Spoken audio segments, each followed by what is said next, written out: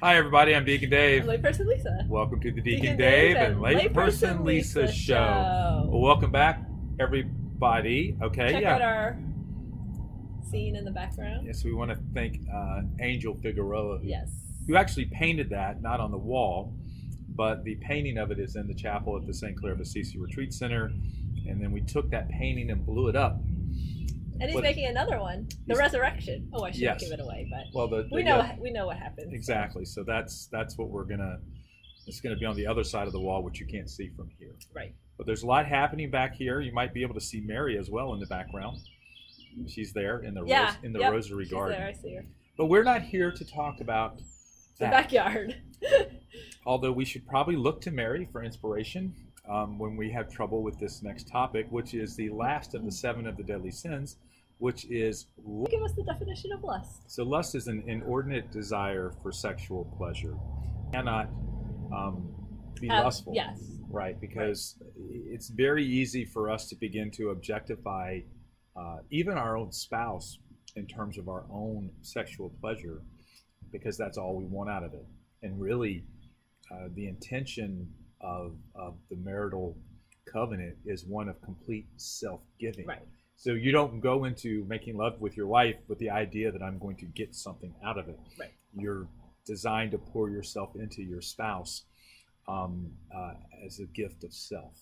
And when you do that, then that's not being lustful in your marriage. And then certainly for those that are not married, right, to desire to want to be with someone who you're not in a covenantal relationship with, or to have sex with them or whatever would be considered lustful. Right. So I think my question is what is the remedy to lust? Chastity. Chastity. Yes. We just completed a retreat Yes. on holy intimacy this past weekend. Yes. And one of the subjects was chastity, which is much deeper. Yes, than Right. just like a remedy for like sexual pleasure. It's much more than that. Yeah, so we kind of started out with this idea that you can't want someone in a sexual way, right?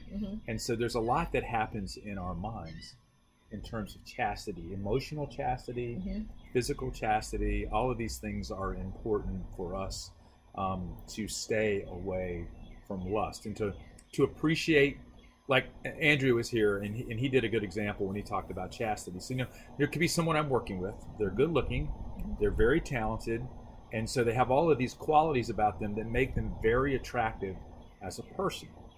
But if you allow that to go beyond just that, then it becomes something that's could step into the realm of lust or no longer being chaste, especially if you're married, for example. Right. But what you should do is really appreciate the fruits and the gifts that that person brings to the table as that person and leave it at that. But It's so easy for us to have something become emotionally something more than that. Right. What do you think? Yes. Oh, can I tell you about the patron saint for chastity? Please tell us about the patron saint for chastity. Saint Mary of Egypt, whose feast day was in the beginning of April. And she was... It's April. I know. Is this like a combination of saint of the month and... Yeah. Okay, why not? We tie things together here. Absolutely. And so she, at a young age, I think like 12, she went off to, on her own to be an actress, but what she really became was a prostitute. But she did it in a lustful manner in that sometimes she wouldn't even take payment because it was all about like Her pleasure. own self-pleasure? Yes, exactly. Okay. So she lived many, many years, I think like 17 years in this lifestyle. And then she found out about a pilgrimage to Jerusalem. So she was like, oh yeah, I want to go on that. But it wasn't to like go to Jerusalem. It was to seduce the pilgrims. Wow. Yeah, isn't that terrible? But then that is how she paid her way too. But and you said she's a saint, right? Yes. Okay, can't wait to hear the saint part. Yeah, so this is the amazing part. So she went to the Church of the Holy Sepulchre, but as she was trying to go through the doors, like something was blocking her. She couldn't. Imagine that. She couldn't get in there. So she had this vision of Mary saying that she is being sinful and that she needs to live a chaste life, and so she reconciled with God, and right there in front of the Holy Sepulchre. I'm not sure exactly where the location was, but in front of this image of Mary. Okay. And she was able to go in. And then she heard a calling to live in the desert all by herself. So she was one of the desert mothers of the church. Then I don't remember who it was, but somebody it's like talking to yourself, actually. So somebody in the a priest, he went and came across her out in the wilderness and gave her the Eucharist, and she was able to make a confession, and a year later she died after he was looking for her. Wow. Yeah. So normally when we go to the Holy Sepulchre, the reason we can't get in is because there's 10,000 other people trying to get in. But in her case, it was because of her lustful lifestyle. Yes. Well, if you go at 6 a.m., there's no lying. Not always. We went at 5:30 last time, and it was... to get into the tomb. They were having some special you can't. mass. Yeah, it's very difficult. Go right 15 minutes before they're going to close. Okay, well, here is our Holy Land, Holy Sepulchre expert. I went in a loop of Lisa. In the line. I went through twice. You'd probably be someone that would spend the night in the Holy Sepulchre. Oh, you're not allowed to sleep. But you don't. I said spend the night. You don't have to go to sleep. I don't know if I could stay up. Well, if you accidentally, what do they walk around and wake you up if you fall asleep? I don't know. Supposedly, they kick you out or something. That's interesting. Yeah. That's very. So this is interesting, Lisa, because when you talk about this idea of how our lifestyle can block access to something, right? So living out a lustful lifestyle, which is all about ourself, is really very consuming of who we are. And we are blocking all of these graces and these potential avenues that God wants to take us down because we're only looking inward, or we're trying to take advantage or use other people for their sexuality. And I think it was interesting. She lived in that life for, what you said, 17 years? Something like that, yeah. And so she was completely lost in that. Yeah. And even though she went for the wrong reasons to the Holy Land, God still called her there. Yeah, God used that as an opportunity to convert her, which is really quite beautiful. So I guess the question is what ways in your life or your lifestyle are you creating obstacles to your own spiritual faith and your relationship with God? Because I think that's exactly what's happening. When we are looking inward to only please ourselves, like Person Lisa, then we certainly are not looking to the heart of Christ in terms of how we're living out our life and appreciating what's in the background there, right there. You know, that he was listening to Father Mike Schmitz, and he was talking about how Dr. Scott Hahn said that a lot of people think that was, an execution of Jesus, right? He said, but it was really a sacrifice. Right. So, because Jesus willingly sacrificed his life for us. And so we're called to do the same thing. And I think when we get caught up in all of these pleasures of life, it's really easy to forget about that and think that that's all there is. Right. And really, again, detachment. Detachment. It's and the further you get into something, that harder is not to get out. Exactly. Yeah.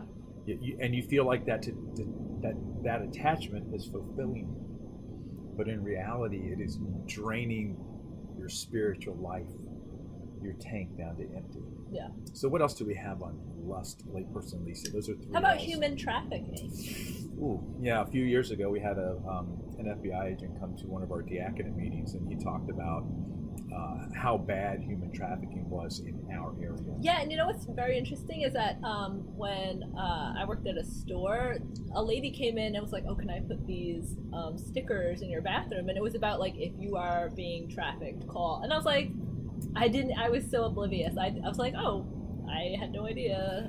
And it's way more pervasive than we realize, and the problem is much greater than we realize. And when this guy from the FBI was describing it, we were all just sitting there looking at him like, wow, this is incredibly sad, and it's right in front of us. And I had an example of where someone came over from a foreign country, and they were promised a job and to be able to get their visa and everything, and then they were working at a hotel, and then once they were over here, the pimp, if you will, started using her, and then he wanted her to do things for other men. And when she didn't want to do it anymore, he had pictures of her family back in Europe, and said, we are going to kill your family if you don't do this. And they wouldn't give her documents or anything to help her. So they got a movie, but it's happening in real life. Oh, it's happening all over the place in real life. Yeah. And so it's and this is all centered around lust and objectifying women for their sexuality. Yeah. Which is totally demeaning and is not inherent at all in their human dignity. Yeah. And sometimes you don't really think it's in our area because we're not like on a country border, but we have the ports that are right there, and I think we're probably along some sort of pathway. And probably so. Yeah. So what about pornography, Lisa? Oh, that is very undignified of the person. You know, as far as like the people who are in the industry, it's they're just being used, and a lot of times they have other underlying issues that they don't know where else to turn. But it's just like watching pornography is just the people in the industry are objectified. That's all it is. They're objectified and really consumed, and even to treat them like they're consumable. Really, I mean, it's a multi-billion-dollar market, I believe. Yeah, especially now with the internet. And wasn't there a story about a young lady who was in college or something, and she would go off? Oh yeah, the story from the Holy Spirit Metanoia series. I can't remember which one, but Father Dave Pavanka was talking to a woman who I think was a student, and she just was had a lot of self-hate, I think, because she was living like a double lifestyle. She would drive every weekend. She would drive hours away to strip. And then on her, and she enjoyed the time when everybody was looking at her and everybody seemed to, I don't know if want her is the right word, but yeah, sure. But then when she left, she just felt like so used and empty. And empty. Yeah. And I think that's what happens in pornography and lust and all of these things. It feels good in the moment, but when it's over, you feel empty and consumed. Yeah. And that's really what sin does. It consumes us. It doesn't inflame us in any way. And I think, you know, especially the sexual sins, I mean, our society today is just promoting sexual sin and pornography. I mean, you can't even watch a show hardly without it being sexualized. Right. Everything is sexualized in some way. And so if you have children, they have access to all kinds of devices. And I'm going to encourage all parents, do not be naive or say that your child's not going to look at something because it is so prevalent. You know, someone in and around them, even if they're the greatest child ever, is going to have something that they can be exposed to. So we have to be really vigilant, Lisa, with our children. Right. And honestly, as young adults and all the way around, we have to be vigilant in what we watch and what we do. Yes. So are we leaving anything else out? So chastity is the remedy for lust. Yes. And chastity is not just, you have to remember, lust is that desire for someone else, that inordinate desire for someone else outside of a complete giving of self. When it gets right down to it, whenever you don't want to give of yourself in something fully, and especially if it's outside the sacrament of marriage, then it's like a red flag. It's a red flag. Yeah. You need to stop. And whenever you are consuming someone else, either on TV, for your own gratification, that is not gift of self. Right. So once you get out of the lane of gift of self, stop. Get back over in the lane of chastity, because that's where we need to be. And there is fullness of life found in living out a chaste lifestyle. Mm-hmm. We just have to figure that out. Mm-hmm. Any other things that we haven't covered? Oh, there's some sort of streaming service that will edit your movie choices you can eliminate violence or cursing or nudity. So that could be something. We talked about that for a lot of shows. That means they would only be a 2-hour show would be 10 minutes long. Right. But that's certainly something we can do. And also, I think the other thing that's interesting, you know, when we talk about lust, Lisa, is stuff that is PG. The way they rate things now. Yeah, there's like, there's something I'm like, oh, wait a minute. Yeah, PG-13 should be like PG-45. I mean, it is just, So that even that whole scale has shifted. Yeah. And so we have to be really careful Yeah. about all of that. And it's, you know, it's easy for us to get caught up and be busy and doing everything and think it's not a big deal. But there is so much subversiveness out there. Remember we talked about, I don't know if we talked about this or not, the fact that there can be messages of certain tones that you cannot hear. Yes, that but children can. Exactly. And like it can influence them to do something. Right. So they can hear higher pitched noises, and as you get older, you can't hear those anymore. Yeah. And so you could be watching the same thing, and they could be listening to something totally different than what you're hearing. Yeah. That is scary. That's just evil. It is evil. Yeah. Anything else? All right. Well, that ends our series on the seven. Yeah. I guess it was a 7-part series It was on the 7 deadly yes. sins. I'm Deacon Dave. I'm layperson Lisa. We'll see you next time. Bye.